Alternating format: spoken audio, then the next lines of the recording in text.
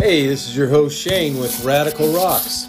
Today we're going to attempt to talk about all kinds of great subjects, the precious gems of Moses, 2 minerals brand new from outer space, and we'll talk about some holiday stones and more. I was looking at radical rocks. There were fossils, minerals, and rocks and things. There was sand and hills and rings. The first thing I found was a geocrystals, quartz with no clouds. Agate was hot and the ground was hard, but the gems were there to be found. See, I've been through the desert, found a rock with no name. Felt good to have in my hand. In the desert, you can find lots of rocks, 'cause radical rocks are everywhere. That's right, radical rocks are everywhere. And today we're going to talk about some different locations and a lot of different rocks. I'm having a heck of a deal with the internet today, so I keep trying to refresh and reload pages and not working out real good. So we're just going to wing it today and see what we can come up with, see what pops up, what doesn't, and do the best we can. So thank you guys for liking and subscribing and putting up with me. My bronchitis is still getting me, but it's not too bad anymore. Got it pretty much under control, at least where I can talk. So hopefully I won't be hacking my brains out. Thank you again for putting up with that. If you want to reach out to us, you can see us at Etsy. We got a few items for sale there. It's Radical Rocks USA. Also have eBay, which is Radical Rocks. And I think we even got some stuff on Facebook Marketplace, which I just sell through my name, which is Shane. So anyway, what else? Yeah, join our social media. We got a huge presence on MeWe and all kinds of social media, so check that out if you're interested. Let's get right into it. Calamine. You know what calamine is? Well, it is the anti-itch mineral, is what it is.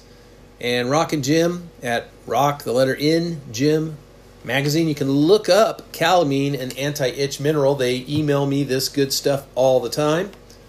You can do that too. I say I'm not going to cough, and then I have a cough. So there you go. Well, calamine is a kind of a red rock. It looks almost like a oregonite. If you've seen oregonite crystals, kind of looks like that in a way. But it's a zinc carbonite.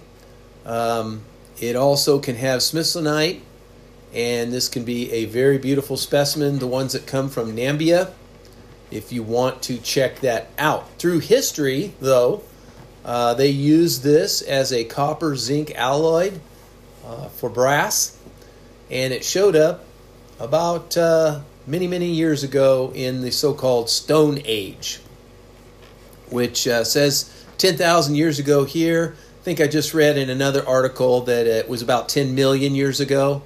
So, somewhere in between there, or if you want to look at written history, then you can only go back about 6,000 years. So somewhere in there, that's how long they've been using it. Ancient people discovered this by heating it up and probably trying to mix it with copper. The Egyptians powdered malachite to color their pottery, and then when they fired in an axis, they saw tiny beads of copper, according to some guesses, and then there you go. So when they found out about this here, the zinc minerals, there's a lot of zinc minerals, but calamine was also used by the Chinese, the Greeks, and the Romans. Nobody had ever seen the metal zinc, and that's because it melts and vaporizes very quickly. But in early years, I think the 1500s, there was a scientist who was going, hey, I know there was this mineral here, whatever it was, he knew it wasn't copper, it was a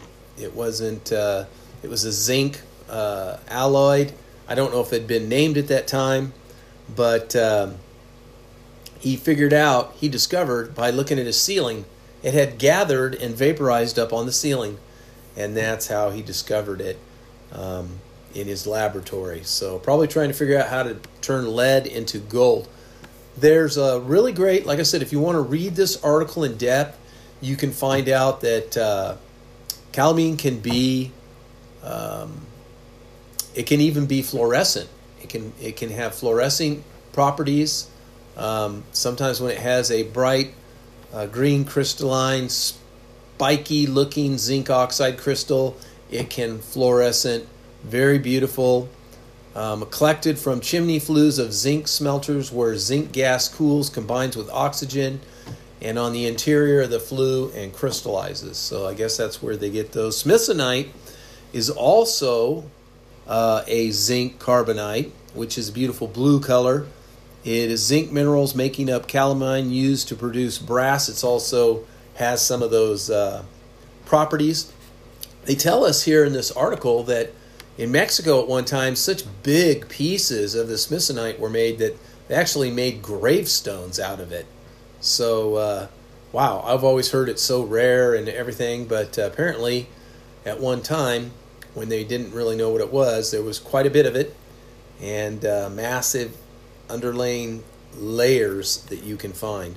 So depending on what minerals it has in it, these are the different things that you can find from these zinc minerals, smithsonite and calamine, and some other ones too that you might want to look up in this article. I'm not going to tell you about the whole article. There's more other zinc type minerals that are in there. Beautiful pictures. The crystals, again, of this calamine are kind of the orangish color that you see of the aragonite. The crystal formation's not the same. It looks like a bunch of crystals just all stuck together, randomly pointing this way and that way and the other way. Pretty cool. Very interesting. Okay, so next, if the article comes up, it may not. So, doesn't look like it's going to pop up right now. I want to tell you about another gemstone that is called jasper. Jasper, I could do a whole episode on jasper, and maybe I have. I know I've done some on agate. Maybe I've done them on jasper too. Yeah, I think I have done them on jasper. But jasper's found really throughout the world. It's typically chalcedony. Again, this is a tiny micro crystalline of silica, and comes from colors of all the rainbow: green, red, blue, orange, yellow, brown, purple, all sorts of other things. Impurities such as ash, clay, and other minerals, iron, even magnesium and fossils will inhabit, not jasper so much with the fossils, but it can be. I've heard of sea-type things forming in jasper, so that can happen. Various colors: bloodstone jasper, chlorite jasper. Chlorite can cause a deep green. Iron usually is red. And the French word jaspe, jaspri, which comes from the Latin jasperindum, meaning speckled stone, is fitting because they probably had speckled patterns for the stone that they were looking at. So looks like this article came up on the teacher's find of a rare mastodon in St. Petersburg. We can go to WSVN.com and look that up. It came out on December 1st from 7 News, and they've got a picture of these awesome looking ancient rare finds. They were in Florida when they discovered this piece of history. They said thousands of years old. Jaws and tusks of a specimen long extinct. You don't really hear too much of that in Florida. You could hear their screams of excitement through their scuba masks as water leaked in and they died. No, they didn't die, but they laughed in their scuba mask, which, I don't know how that works. I've done diving before. You gotta kind of be careful with your mask if they're breathing through it.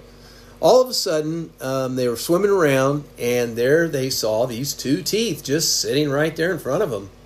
And it was a jaw of a mastodon, was not far away, 2 tusks, again, somewhere between 1,000 and 1,000,000 years old. They heard screaming and hootering and hollering, and there it was. And it was a woolly mammoth tusks, and there's some pictures of them here. They definitely look very prehistoric. So good for them for finding that. That's always fun. Now, I want to tell you another article about the Queen's love of pearls, but it's not loading right now, so what we're going to do right now is we're going to talk about kunzite. Kunzite is the best known variety of spondamine. Kunzite is pink to purplish version, depending on how much lithium it has in it, the more purple it has. Kunzite boasts beautiful pink or purplish hues because of the presence also of magnesium. Chromium creates greens, another variety of hiddenite. Very beautiful. One of the aspects of kunzite is where it displays different colors, kind of a rainbow color, kind of a pink, purple, transparent. It's usually very light. Oh, my cat is trying to get up on my computer. It's usually a very light, kind of a rainbow sheen on the outside of the stone that you'll see, to kind of put it into a visual perspective for you since you are listening in on the podcast. It's a lot of times mined for lithium production, they say here. But this beautiful rainbow colors, very, very pleasing. It has a phosphorescence which allows the stone to absorb and release in the dark. A glow. It's a glow-in-the-dark type thing. It can happen. It can glow a little bit. But exposure to sunlight causes the beautiful colors to fade. It's about 7 on the hardness scale, which is not too bad. Large crystals are possible. Some of the largest being 880 carat heart-shaped kunzite is housed in the Smithsonian. So there's all kinds of things to see right there. My cat is coming back on my computer again. Let me grab him. Come on, kitty. Oh, you almost knocked my coffee cup over. Boy, first time, first take. Sorry, guys. We just don't have a budget to be able to do a lot of editing or redoing the podcast. It's just go get it and go for it. Sink or swim, right? The Queen's love of pearls is showcased in the crown, and that's her favorite gemstone, they say, which it's organic. It's considered a gemstone, whatever. Express.co.uk, Katie Sewell tells us all about the Queen's favorite so-called gemstone. Now, when she got married, she had beautiful strands around her. Many times she has had these pearls, many beautiful shots of her. And here's one of her as she was married with her brooch collection. Beautiful. She does pick her jewelry, does mean something. A lot of people don't understand that there's not many world leaders, even though the Queen is a figurehead and not really so much a leader. She does have a voice, a very powerful voice in England. I mean, the world is fascinated with the royal family, especially here in the United States. But she had a beautiful green outfit, and she's an older lady. She's an elderly woman, but she could really dress, quite dapper, I guess. I don't know what other word to say. Very stylish, not like crazy over the top or anything, but just very stylish. And she has what is known as the Prince Albert brooch, a huge sapphire that belonged to Queen Victoria, and so supposedly inspired the sapphire and diamond engagement ring worn by Princess Diana, which now belongs to Kate, Princess of Wales. Now, she also has 3 strands of pearls on her neck in this somewhat famous picture during the Platinum Jubilee.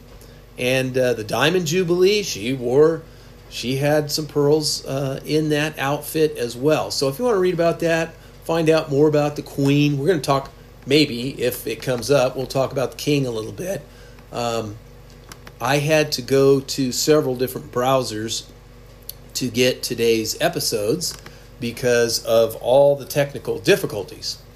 Now, I'm hoping, looks like we're going to get some gold mining stories. Our friends at Gold Rush Expeditions You can go see them at goldrushexpeditions.com. They have a beautiful property. This property is called the Stevens and Chance Mineral Property. It's in Central City Mining District, Clear Creek County, Colorado. 10 acres of lode. This is a really cool property because you actually would own the land. There's a lot of details on this, so go check that out if you want. But they talk about, buying a mine and repurposing it, which I thought is kind of cool, right? Old workings could be looked at, repanned and prospected. People could convert the audits into wine cellars, cheese caves. In Sweden, they've converted some of these mines, the Sasa Silver Mine, into a luxury hotel and a wedding venue. And I know in Australia, some of the old opal mines are made into these beautiful underground hotels. Wow, really cool. You can find out more about this property, but it is in a very good gold area in Colorado. So that might be something to check out, and it does give us a little bit of our gold history. Let me see if I can find a little bit more on this property for you. Let's see. Here we go. Come on, baby. You can do it. Here we go. All right, so they talk more about buying it. They talk about it's set on a mountain above Idaho Springs. And they don't really tell us too much about the history of the area. So that's about it on that. The King's Crown. Today is some information on the royals. The King's Crown was removed from the Tower of London ahead of the coronation. Well, what is the King's Crown? What's the big deal about this thing? Well, the Tower of London is where they keep most of the crown jewels. If you go to ibc.co.uk, the LBC Leading Britain's Conversations. It's a news outlet, and you can find out all about this. And St. Edward's Crown contains more than 450 beautiful gemstones. It's made of 22 karat gold. It says here that it weighs more than 2 kilograms and has 444 precious and non-precious stones, and is expected to be part of the king's monarchy coronation, and should be quite beautiful. Now, if you care about this whole ordeal, they said this ceremony is not going to be as big and grandiose as most of them. The king prefers a slimmed down version. He will try to stick to, some of the traditional stuff, but he's not gonna make it crazy. 2 new minerals from outer space have landed on Earth. California18.com. You can find out about these minerals, and they were found they were in Africa is where they discovered this phenomenal meteor.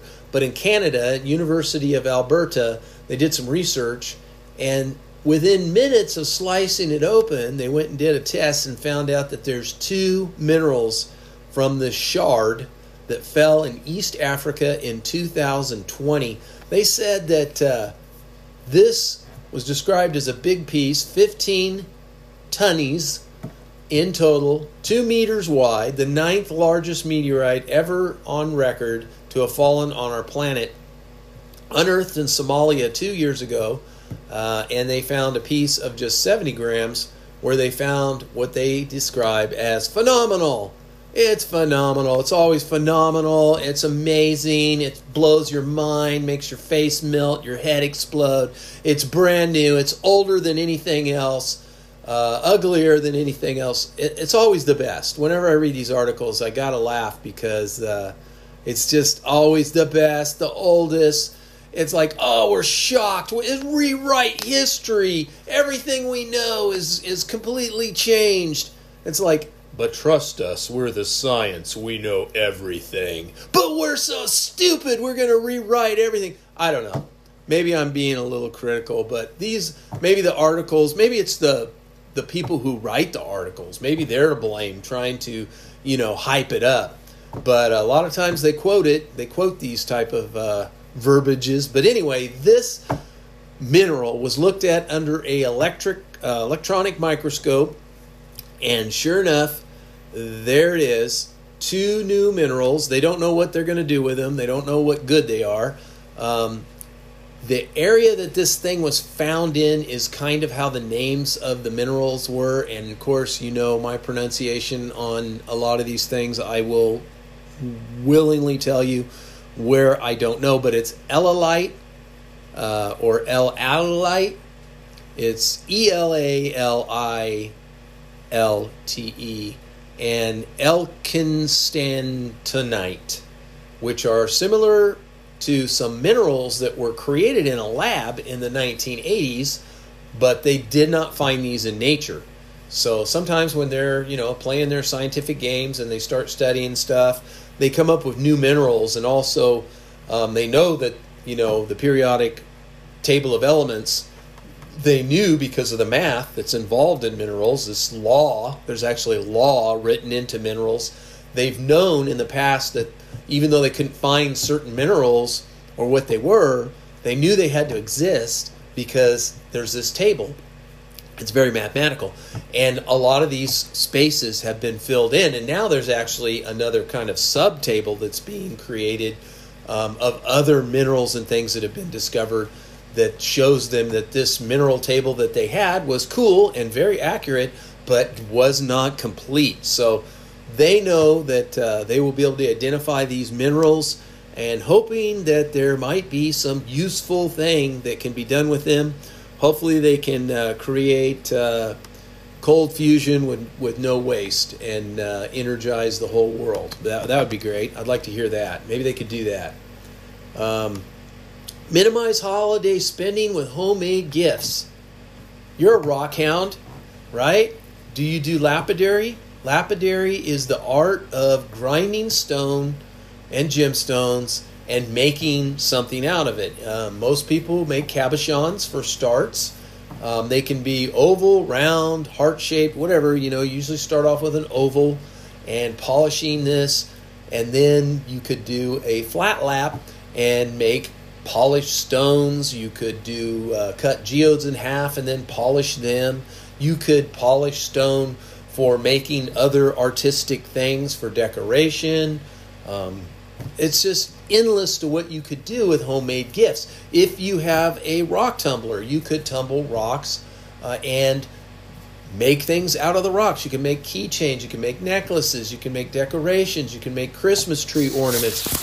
All sorts of things you can make. And when you make them, even if you don't find the rock in the field, which to me is an extra joy, it's like being the farmer, planting the seed, taking care of it, watering it, keeping the weeds out, keeping the critters out, harvesting it, processing it, and then making something out of it to finally you have a cake or a meal on the table. To me, finding the rock, cutting it and slicing it into slabs, then making it into jewelry or whatever, doing the silversmithing, making a mount for it, creating some kind of art for it, is like the full circle feel of lapidary. But not everybody can do that. Not everybody is close to an area where gemstones are. So you just join your local lapidary club and you pay a small fee, $20 to $50 a year. They find one that has a shop. They have equipment typically. They're all over in almost every state in the union. They're all in different parts of the world. Australia has a ton. They've got them in England, Canada. Just look around. Hopefully you will find one. And people are so willing to help you learn how to make something. I know it's already getting into December, but maybe for next year. Make that your New Year's resolution to get connected with a rock, gem, and mineral company. And if you live in North Idaho, look me up, man. Maybe I'll help you out, All right? There's also clubs up here, too. So make homemade gifts. This article on Macomb Daily, MACOMB daily.com, you can find out how to minimize your holiday spending with homemade gifts. Last year, I made my daughter a beautiful ring out of bitrudal azurite that I bought in Israel. I didn't mine it. I just bought it. I was on a trip in Israel for a couple weeks, came into this little shop. They had this beautiful azurite, a couple different varieties. I had to buy it. I had to have it in my collection. And I took it home, and I did a video on YouTube where I cut out one of the little orbs, or one of the bitrudal eyes, if you want to call it. I used an old silver ring and repurposed it to put a new cabochon in there. Showed you how to clean up the silver, straighten it up, get it ready, make the stone just right to fit it, tune up the stone, get it in there, mount it good, and polish it all. I did it all with a Dremel, just a Dremel, and sandpaper by hand. You could do it with just simple tools. You could start doing this yourself. I've done a couple videos where I show how you can use Dremels to do all sorts of things, even cutting small geodes, polishing gemstones, polishing your silver, all kinds of things. But this article here says, you know what, you could go out and buy something, but it's not as meaningful as something you made. It's so unique that your name is on it. And at least scratch your initials in the back somewhere, or put a few lines on there or something if it's a ring or whatever, to kind of make your mark, until just to kind of put that special little thing on there. So you can check that out if you want. Let me see, we talked about that. Okay, I got the coolest article for you next. A rabbi's mysterious comment leads to a major Israeli gemstone discovery. And this is what I talked about in the beginning. This is the gems that Moses spoke of that were in the sands of the desert. And if you go to the jewishvoice.com and look up that article I just told you about, it's by Doris Baylor. They tell us about this man whose name is Abraham, not the biblical Abraham, but a modern day Abraham. He has been searching for 23 years to find out about the gems that Moses spoke about, the treasures that were hidden in the sand in the tribe of Zebulun, which is now northwest Israel. In 1988, Rabbi Menachem Mendel Schneerson said that these are there, and there is a valley that has both a sea and a valley with precious stones and gems. This rabbi added that it would be that these gems were concealed within the depths of the earth. So going along with this story about Moses and the gems, and it goes on, and he looked and he looked. He did do some holes and found a few sapphires and other stones, but they were small. They were tiny. They were not of a huge value. Like, you know, if you take sands, you can take sands at the bottom of rivers and find sometimes diamonds and unusual gemstones. You can do that even here in Idaho. You can do it all over. And sometimes that's just stuff that's traveled through glaciers or whatnot over the millennials. But sometimes it can be a sign that something good is nearby. So to kind of take you more into this story, they started drilling and drilling and drilling and found an area where some spectacular specimens in 2014 came along. They were working with the Department of Earth Exploration at Mercury University in Australia. They identified in this area a completely new mineral, which was called the Carmel sapphire. We talked about the Carmel sapphire. It's a rare mix of light dark blue sapphire resembling the night sky. This is just found in the last few months to be mined and been talked about since 2018, like we said. Now, since then, They have unearthed blue, also green and yellow sapphires, rubies, dark red garnets, shiny black spinels, and natural moissanite, hibonite, and other things, proving that Moses and the rabbi were right. Now, unfortunately, Abraham passed away before this could be developed, but luckily, his son worked alongside with him the last 15 years, and he is ready to make his father's dreams come true. They are unearthing these jewels. The jewels are unearthed, sifted, sorted, washed, cut, polished, and set into stunning necklaces, drop earrings, bracelets, rings with sapphires, burgundy and red garnets, or black spinels. And if you want to find out more about that again, you can go to thejewishvoice.com, tjvnews.com, and look up about these rare sands of the desert. The article, again, was called Rabbi's Mysterious Comment Leads to Major Israeli Gemstone Discovery. So, let's see how we're doing on time here. We've got 31 minutes. I did find another pretty cool article that I wanted to talk to you about. Has to do with Christmas. I love Christmas. It's a time of year where families get together and hate each other. No. And hopefully get along and put their differences aside and enjoy each other's company. All right. So, some of the wonderful stones that can be biblical in the Old Testament are found in the Bible in the book of Exodus. 12 gems on the breastplate of the high priest.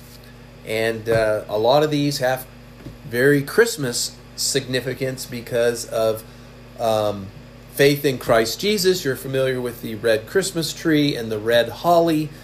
These all have to do with the green symbolizing rebirth in the winter, that there's still life amongst the death, rebirth, such as Christ being reborn. And then the red has to do with blood.